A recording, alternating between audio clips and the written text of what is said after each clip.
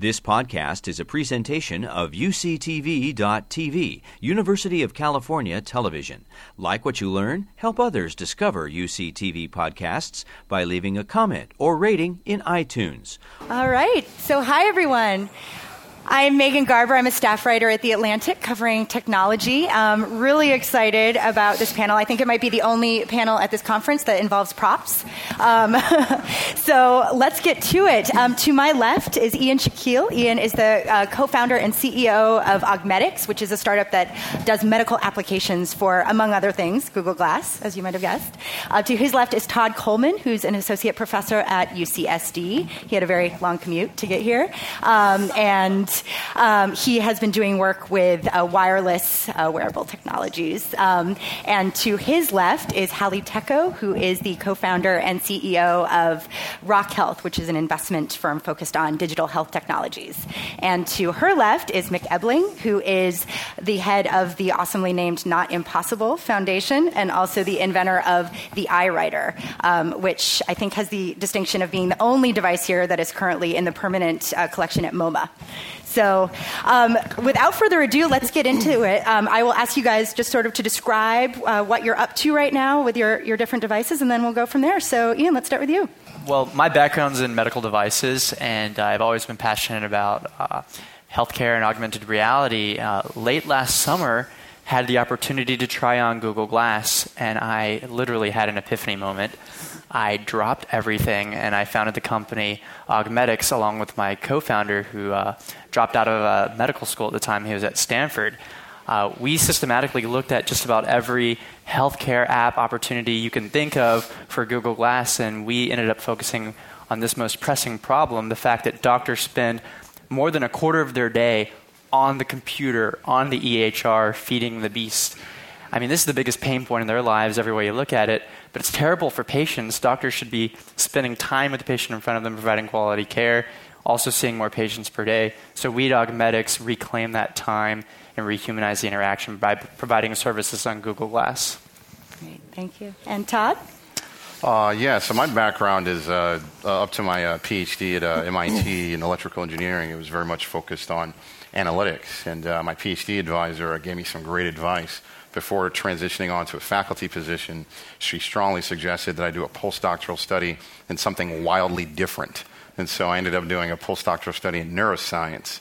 And so as I took those two and integrated them together in my faculty position at the University of Illinois, we were able to have a lot of fun, and we built some brain-computer interface applications where you could do wild things that involve neuroscience and engineering, like flying an airplane over the remote control airplane over the cornfields of Illinois just with your brain. And that was done with a traditional EEG cap system, which, somewhat like a shower cap, and you have to apply clunky gel. And so what I came to realize is that, we were able to be provocative and demonstrate these interesting use cases at the intersection of neuroscience and engineering. But in addition, there needs to be radical innovation at the level of how we acquire these signals. And so I established a partnership, collaboration with the material scientists at the University of Illinois.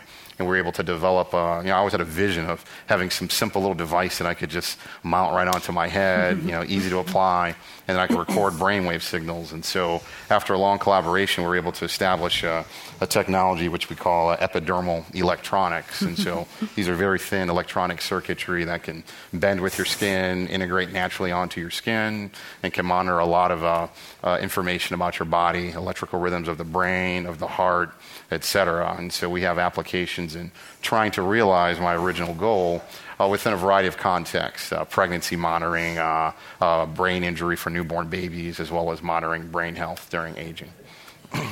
And if you guys can't see it well from the audience, the device basically looks like a tiny little Band-Aid, basically, but it's gold. Okay, so let's stay on the theme of devices and go to Mick, and then we'll go to Halle after that. Sure. We have a for-profit company called Not Impossible Labs, and we are a crowdsourced device company. And it started through this, which I was joking with Stephen actually this morning about this, is that this was absolutely an accident. This was a device that was created that allowed a paralyzed artist to draw again for the first time in 8 years. He had Lou Gehrig's disease. And we created it because he couldn't. And he couldn't afford it. And we felt that was kind of a travesty, that someone's freedom of expression and freedom of creativity shouldn't be gauged by what the health insurance companies say or what someone's pocketbook says. So we took and collected a community of people who were passionate about, this guy was a graffiti artist, so a community of hackers and makers, and we flew them all out to our house, and my wife and I moved our kids into the kind of the back garage, and they took over the front house. All our friends thought we were crazy, that we were giving our house to a bunch of hackers, and we 2 weeks later had created the iWriter. And we created it for one person. That was just for temps. And that was it. And then we kind of woke up the next day, so to speak, a couple months later, and we had won Time Magazine's, or we honored Time Magazine's top 50 inventions, and Gizmodo 8 incredible health inventions to transform lives, and the permanent collection at the MoMA, and we were like, what the hell is going on? This isn't, we just tried to help tempt, and this is happening. So it really evoked for us this awareness of the fact that the crowd can give you the problem and also give you the solution. And everything we do is open source. So much like Chris talked about last night, we don't seek to hoard IP, we seek to provide solutions, and the fulfillment of the solutions is kind of the main core of our business model. And then, of course, telling the story, which is my day job, or the company I've had for the last 12 years is a producer in Hollywood. So we told the story around Tempt, and that story, I think, was equally as powerful as the technology. The technology is a coat hanger and some duct tape and zip ties. But the story itself is what really motivated people to say, God, I can actually do this. And so what we're seeing now is people coming to our site and saying, hey, I have this problem. Can someone help us? And I have this problem. Can you create this? So we've got a whole series of different devices that we're in the works on right now. Tempt, the guy we created it for, had lost his ability to blink. And the blinking was a binary switch to engage and disengage the mouse. So essentially, he was unable to draw. Then he was able to draw, and then the disease took it away again. So now we're creating a new device called the Brain Writer, which is, you can kind of put the pieces together. Where actually, instead of him blinking to engage and disengage, he's going to think. And I did a hardcore recruitment last night of Todd. I think I'm going to get Todd on the team as well. No commitments yet. No commitments. Todd is fully committed. I have it on paper. You didn't tell you, but I recorded the entire conversation last night. You guys should tweet that right now. Yes, exactly. Everybody tweet Todd committed to the Brain Writer right now. And we're doing things like a mouth mouse. We're doing things, we just came up with a laser cane, which is for a blind friend of ours, that allows him to kind of see things around the cane and kind of vibrates the cane when overhanging objects are close to him. So those are the types of things that we're creating. That's awesome. Thanks. And then Halle. Yeah, I love these examples because they really show the cross-disciplinary benefits of taking knowledge from different sectors and bringing them together and creating new solutions to old problems. And that was kind of the vision behind Rock Health. I was in grad school and I was working at Apple, and I was covering the medical and healthcare segment for the App Store. So I was working with the developers that were submitting apps in the healthcare segment. And the woman sitting next to me covered the gaming segment. And she worked with better developers than I did. And I was really jealous because the best developers were building games and lifestyle apps that weren't really making a difference. And I thought that was a shame that we needed our most talented developers, most talented designers to be working in healthcare. Frankly, we do. And so set off to create Rock Health with more of a tech background, and my co-founder, who's an MD, had more of the healthcare background, but we wanted to create a movement for entrepreneurs, really talented entrepreneurs like Ian, to get off the ground. And so we created a seed fund to invest in the most promising entrepreneurs, including Augmetics, which we're really excited about. We're based in San Francisco. We have 60 companies in our portfolio now. We're 3 years old, and our LPs include the Mayo Clinic and Kleiner Perkins. So we're working with really great industry partners and have just a really outstanding group of entrepreneurs thinking differently about how we can solve some of these problems. That's awesome. And I'd love to know, how do you actually think about just value when you're deciding what to invest in? You know, there's sort of the immediate side of things where, you know, more medical records and more data and all that kind of thing. And then there's the sort of more intangible, long-term ways of defining value. So how do you think about that? Yeah, so for us, it's really important because we are making investments, but we also want to make a really big difference in healthcare, that all the companies have a scalable model and something that's sustainable. And that's kind of challenging in healthcare. Consumers only pay for 12% of the healthcare that we consume. We're not used to paying for things. We expect other people to pay for things. And so a lot of the movement towards consumerization is running up against the fact that consumers just don't want to pay. They're expecting their insurers to pay or their employers to pay. So, you can think about the value that a consumer-facing app or product is creating value immediately. So maybe it's saving money immediately, and I think Augmetics is that case where you're saving money because a doctor is able to save time, and that's an immediate savings for the doctor and his practice. Or it can be kind of a realized value if you're claiming to prevent something. You're not able to create and save money immediately, but you're saying we can prevent diabetes. We're saving money in 10 years. And it might be a significant amount of money, but if you're saying that the value will be created in the future, it's really hard to find someone to pay for that. Yeah.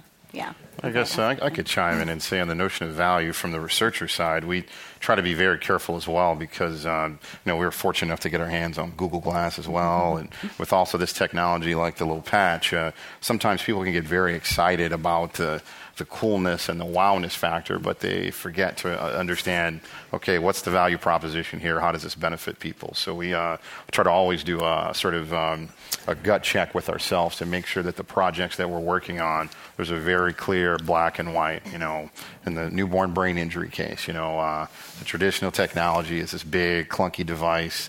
Scrubbing the newborn baby's skin can lead to infection. Sometimes these babies can die from that while trying to monitor brain injury. So if you can use a technology like this, you can facilitate not only the scrubbing of the skin and the baby being able to be monitored, but also facilitate things like a mom having skin-to-skin contact with the child. So a lot of the projects that we work on, we always make sure are very clear. There's a black and white value proposition because not only is it important in the private sector, but we think also for research. That's awesome. Yeah. When scoping out high-value applications for Google Glass specifically, I think there are two filters we should apply right now. The first one is whatever it is you're imagining, could it be easily done on a computer on wheels, a tablet, a smartphone, on telemedicine equipment? Most of the time, your app idea can, in fact, be done pretty well on those alternatives, and you should probably not pursue that right now. And the other, I think, filter we should apply to identify high-value glass apps right now is your idea big? Is it a huge value proposition? There are a lot of sexy micro app ideas that are cool and doctors want and patients want, but frankly, there's no installed base right now, so those need to come a little bit later. And that's how I think about, prioritizing glass apps right now. Okay. Yeah, that sounds great. And just to be clear, you're not just focused on glass, right? If glass does not become sort of the paradigmatic device, that's you're not true. worried about that? When I say glass, I mean it in the broadest sense. Okay. In fact, we are a hardware agnostic company. Our software and service runs just as easily on some of the glass competitors. For example, the Vuzix M100, and there's many other entrants coming into the space. It's a very competitive space. But that said, glass is the best at the moment. Yeah. I think on the point of value proposition, one of the things that we feel strongly about is not for us to determine what that value proposition is, but to let the market indicate that. And I was joking with someone that our R&D department is bigger than every medical company in the world combined because it's the world. Our medical department is the crowd. So we can't say that the iWriter has a demand or that the BrainWriter has a demand. The demand comes to us and says, we need this, and can someone help us fulfill this need? And then we go out and create that. So one of the things that I'm really excited about is the fact that the market is coming to us. We're not having to go out into the market, which is great because I don't think any of us in this room are smart enough to predict everything. Totally. Yeah. Well, and so along those lines, I think what you're doing with crowdsourcing is so interesting because traditionally that has not really been part of medical development. The doctors do things here and the development's over here. Can your idea scale, do you think? Do you think it can sort of reach a more sort of institutional level? Because I know in Silicon Valley especially, there's all this concern about sort of siloing and, there's Silicon Valley here and the rest of the world here, and how do you sort of reconcile the two? So I think so, because I think the way that it becomes more of a fulfillment, and our fulfillment can be diversified. It can be, but the thing that I love about it is if you look at like a classic clinical trial or clinical or any kind of test bed to create any type of technology, you start with conference calls. Those conference calls get rescheduled because someone got sick, and then The conference room got moved, so we moved the next day, and then you have all these things going on. So you've got this long development cycle, and then you get to a trial, you get to some kind of test bed, you figure out what's wrong with it, and then you go back to the beginning. Ours is like this. We have a really tight development cycle because this is version 1.0. This was obsolete 6 months later because there was a group in Korea that picked it up and developed it and made it better. So we don't even use this anymore. So this is essentially kind of like the Apple. The little box. Yeah. And so that development cycle, I think, is what the value proposition is to our consumers, our people who need these things, is that we're going to be able to say, look, you can have it for free. Go for it. If you want it, here's the code. You can build it yourself. But, just quick show of hands. If you had someone in your family directly related to you who needed the iWriter right now, and I said, here's all the code. In fact, I even bought all the materials and put it in front of you and said, you could build one for yourself right now, or click buy it now, and it shows up on your doorstep 3 days later. How many people would click buy it now? I would too, and I've built a lot of these things. I got to go to soccer practice. I got stuff in my life. So I think that's kind of where the value proposition comes from. Okay. And how we scale is that there's going to always be that need, and then we can kind of put out into the community how that need gets fulfilled. Okay. Yeah. I mean, on that note, there's a huge trend now in crowdfunding for actual research. Mm-hmm. There's a company, Mycorrhiza, that's doing really well that I actually invested in. But they're taking kind of the trial research phase of things. So it's not necessarily hardware, but for researchers that don't have the patience to sit through grant writing and really want to crowdsource some of the funding for that, which is a neat trend. Yeah. Okay, that's awesome. And can we talk a little bit about people, like patient reaction to Google Glass in particular that you guys have seen? One of the first questions I get is, will patients actually be okay with their doctors wearing glass, especially patients outside of Silicon Valley? Yeah. And so would you guys want your doctors to be wearing glass? Just another poll. Yeah, but not you. You guys know. Yeah. Seems like a generally positive crowd, but we're not exactly representative. Exactly. Right? Yeah. Well, so I think we've gone a long way towards answering this question. We've run a study at 3 very different pilot sites where we've had patients see doctors who are wearing glass, and 99% of the time they were perfectly okay. And this is no accident. It's really because we've designed a patient education process. When you go to an augmetics facility, you don't just walk into the room and see your doctor wearing glass. You're actually greeted at the front desk, told about augmetics, why your doctor's wearing it, what's in it for you, how your data is being safeguarded, and then most importantly, you're given the option. You can have your doctor take off glass at any time or have him disable the camera. So if you empower the patient, if you make the process transparent, you get really terrific results, and we're very encouraged. Yeah. Okay. Yeah, and I guess I could pick up on a sort of dual aspect of that theme, which is that glass can not only help let's say the clinician monitor the patient better, but in some ways it can allow us to understand how the doctor makes decisions. And so we're fortunate enough to get our hands on glass, and we've got some undergraduate students that are doing a senior design project in bioengineering using glass, working with movement disorder specialists who deals with Parkinson's disease. And so with Parkinson's disease, typically the clinician takes a look at someone as they do a variety of behaviors, and they provide a score. And so there are ways that you could try to quantify the person's behavior using things like the Microsoft Kinect or the new Leap Motion. And that gives you some aspect of the kinematics of what someone is doing. But what's fascinating is when you watch these clinicians, how they provide their score is not just a question of they're focusing on the analytics, but they're also taking a look at basically the facial expression. How difficult is it for this person to try to engage in this movement? So if we dovetail off of the conversation last night about big data and analytics, it might not be enough just to have a Microsoft Kinect there, but in addition, we need to understand how the doctor is taking the kinematic information as well as the facial expressions into providing a subjective score, so that in the future we could build computer algorithms that in some sense mimic the doctor. Wow. So we could imagine that glass is allowing us to also understand our doctors better. That's interesting. Well, and so that makes me think, though, of the sort of legal side of things, not in terms of the IP, but in terms of like malpractice suits and this kind of thing. How do you guys see that, see these new forms of data and record keeping affecting that? Well, cameras and AV equipment are not new in the healthcare environment. They've been around for some time, and we adhere to the same privacy and security standards that you would that have been set, basically. That said, I think that we're all figuring this out culturally and what's psychologically okay with people. I think it's all about transparency and empowerment. But that said, the time will come also when the patient's going to walk in with Google Glass or setting down the iPhone and recording the visit. And so it's a broader discussion. I think we're all going to have to get used to these devices around and talking about them, whether or not we're going to have them on or off or to what degree. And I'm encouraged that it's a force for good in healthcare and in society in general. I thought the gentleman last night picked up on that pretty well. It's how the doctor has the conversation with you. Let's think through this together. Let's search on the internet together. Right. So I think those things will figure themselves out with time. Yeah. And one of the things I thought was so interesting about this panel, it's, you guys all sort of in your ways talk about sort of using technology to rehumanize the doctor-patient relationship and sort of medicine in general. And I think, on the surface that might seem ironic, that you're using Google Glass or you're using, all these, different devices and extensions of humans to be more human in some ways. But it does make a lot of sense.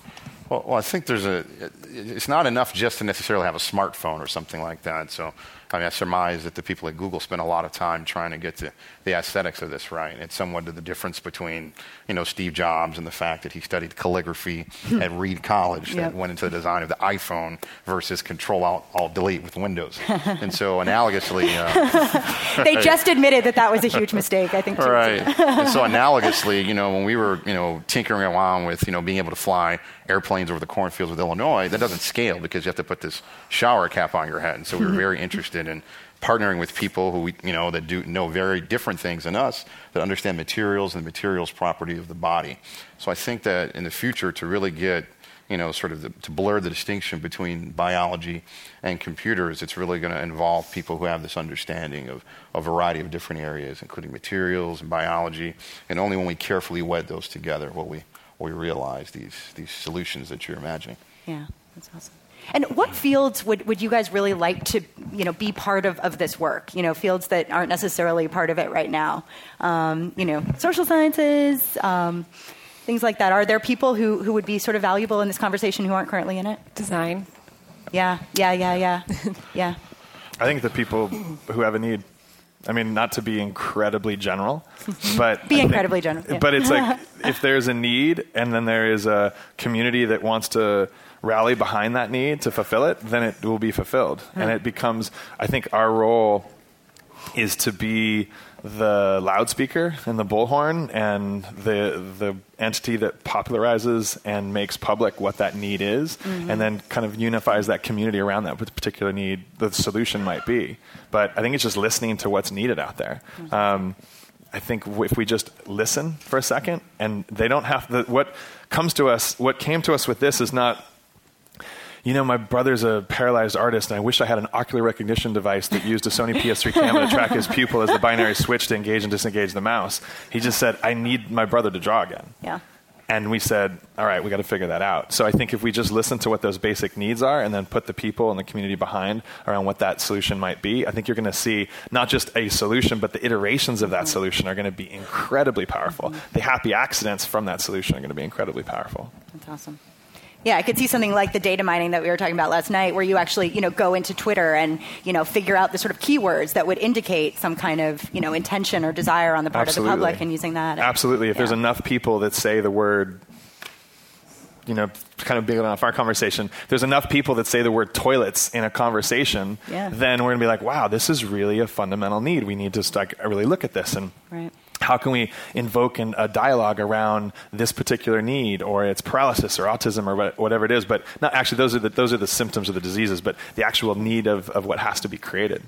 Yeah. I think also the mindset, generally speaking, is crucially important, both on behalf of the private sector as well as in the sort of research area. I think one of the things that makes Silicon Valley one of the leaders at what they do, because people come up with the most passionate, crazy ideas that involve different disciplines, and your peers get excited and they want to support you, and it's and it's very natural. And whereas in other sectors, people are much more confined to, is that a medical device, or is this or is it that? And sometimes that can stifle innovation.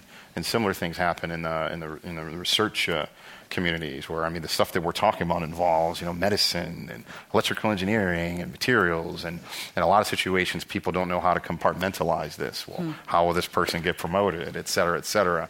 So I think that, it's just really important for the mindset to change, for us to realize that, the 1900s, Jonas Salk, he figured out the polio vaccine, and the physicists figured out the transistor, as well as the atom bomb, which, greatly moved us forward. But I think in this new century, it's going to be all about at the intersection of these disciplines, right? And so I think people who really sort of get into this mindset and are comfortable with us using multiple disciplines to solve problems and being honest with ourselves, the people who lead in that direction it'll be an exponential growth. That's awesome. That's awesome. Yeah, I would just add to that, and the reason we work really closely with hospitals and doctors and nurses is that they're really good at identifying the issues and the problems and surfacing them, but they don't necessarily have an understanding of the possibilities for technology to solve those problems. And at the same time, technologists really can see what's next in technology, but they have a solution looking for a problem. And it's just so important that we're all sitting around the table and we're working on these ideas together. Yeah.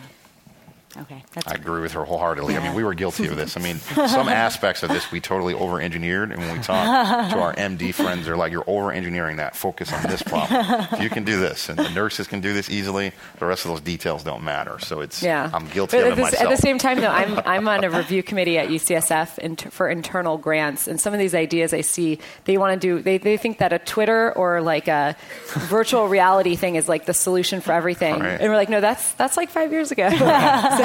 Doctors are also guilty of that. I think one of the things that's important too when you're finding those solutions is putting a face on what that problem is, and that there's the humanity. I think of so much of what we do is lost because you're like the conversation. How does this scale, or what's the mass market, or how do we make this big? And I think when you make it about one person. We have a kind of an internal mantra at our company, which is help one, help many, because everybody in a community can relate to Jim or Jane or Mary or Steve, because we're just going to help that one person. But if we help that one person, then the natural ramifications of that are going to be to help many people. So I think that when you're looking for what those solutions are for what the problem is to apply that solution to, making it so that there's actually a face associated with that makes it so it's so much more relatable and so much more, I think, emotional. That's fantastic. Yeah, because you do tend to think of medicine as this sort of, nebulous kind of thing, when actually it's so intimate. It's the most intimate Which is thing. pretty funny, and which is what it's trying to do, is make it actually a person talking to a person and trying to help them. Awesome. Well, thank you. I think on that note, we're going to have to wrap it up, but thank you all very much for being here. You've been listening to a podcast by University of California Television. For more information about this program or UCTV, visit us online at uctv.tv.